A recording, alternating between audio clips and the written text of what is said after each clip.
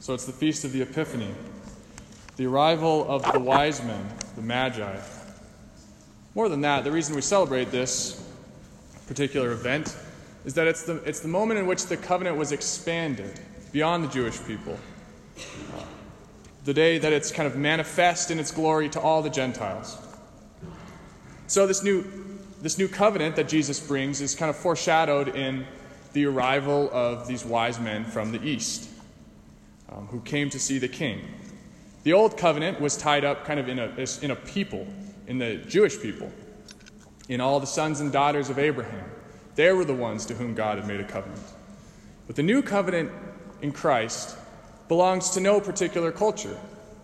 It isn't kind of summed up in any particular place, although it has transformed many. If you look at where Catholics are today, you'll see us, for the most part, in South America and Africa and over in Asia.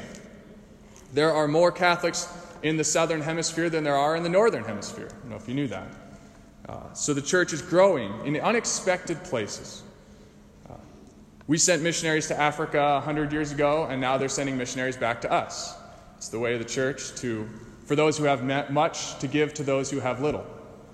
When I was home in Billings a couple years ago, and I was at Mass at a hospital, and there was a missionary priest, and he took me out to breakfast afterward, and was kind of asking me about the situation for seminarians here, and I was telling him about the shortage that we have in our diocese and in the East and kind of in the whole country. And I must have looked like I was pitying myself or nervous or something.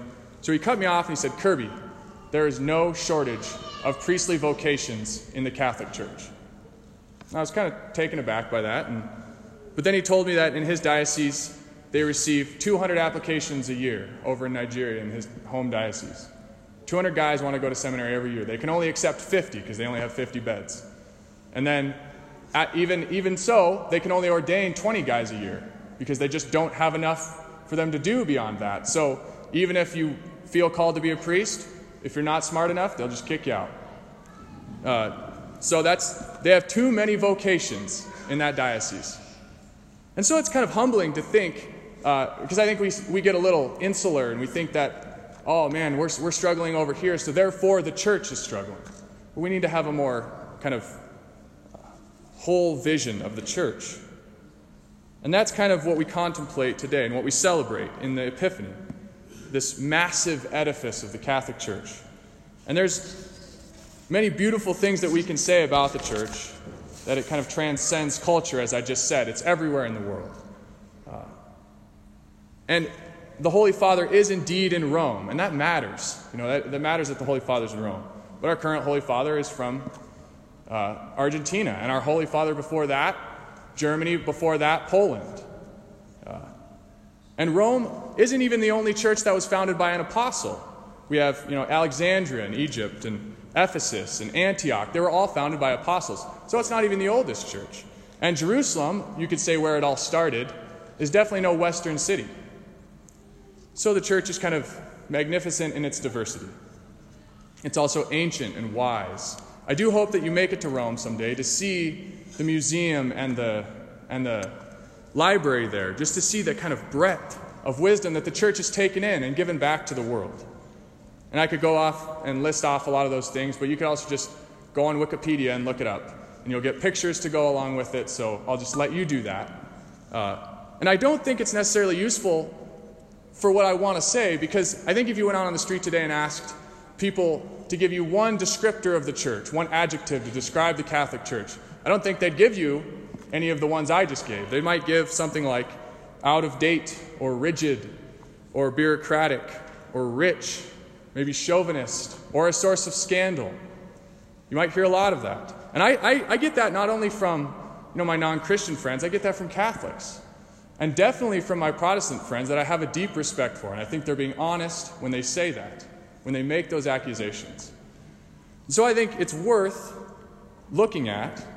And I'd like to ask the question, I think it's worth asking, why do we need the church as it stands? Why can't we just have Jesus? All these laws and rubrics kind of govern everything that we do in the church. Do we really need that? Why can't we just operate the way that the non-denominational churches operate, where you just come together and you sing, and then you read the word, and you listen to the message of the pastor, and you pray, and then you go out on your way. Well, I think we need to look at the scriptures today, because I think we begin to get an answer for that question. So St. Paul tells us in the second reading in his letter to the Ephesians, he says, "The mystery was made known to me by revelation.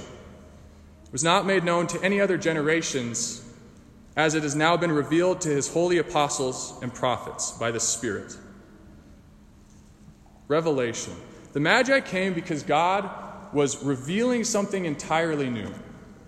God was speaking in a definitive way, and Christ is that definitive voice. So between the gospel that Jesus gave us and the end of the world, there's nothing new. We have it all. We're currently just fleshing out what that means. That's what the church is. John of the Cross says it very succinctly. He says, anyone who wishes to question God or to seek some new vision or revelation, desiring something more than Christ, beyond him, to him God could answer, "In my word I have said everything." In Jesus, God spoke everything he wanted to tell us. So he came among us himself and told us these things. Both in his words, in his preaching, and in his death on the cross, he gave us this final revelation. But that was 2,000 years ago. Jesus came 2,000 years ago. How do we even know that the scriptures that we have today, that the communion that we celebrate, that the Eucharist that we have, how do we even know that's what Jesus actually gave us? How do we know that this is the revelation that St. Paul speaks of? 2,000 years is a long time. There's a lot of chaos and war and corruption and instability, not to mention just kind of general shifts in language and culture. So how do we know this is the truth? Because of the church. We know because of the church. Jesus sent us out to the ends of the world to baptize and to make disciples of all nations, but he didn't leave us without his Holy Spirit to guide us. He founded the church upon the apostles and upon Peter and said that the gates of hell wouldn't prevail against it. So when the apostles went out to do all these things, when they went out to found churches and to ordain men to lead those churches, did they know that 2,000 years later we would still be doing the same thing and that the church would look like it looks today? No, absolutely not. Do we know what the church is going to look like in 2,000 years? No, we don't. We don't know whether the world will even still exist in 2,000 years or whether the end of time will come. But we can know that Christ will never abandon the church. He won't leave us to grapple in the dark. But we can trust that the church has the fullness of the truth. We use that phrase, fullness of the truth. But I think that leads to kind of the most important question I want to ask today. One that our culture is probably one of the first to really ask. And that's not even anything to do with the truth, but is the church preaching something that's even relevant today? When we say the fullness of the truth, is this truth relevant to people's lives today? Are we answering a question that no one is asking?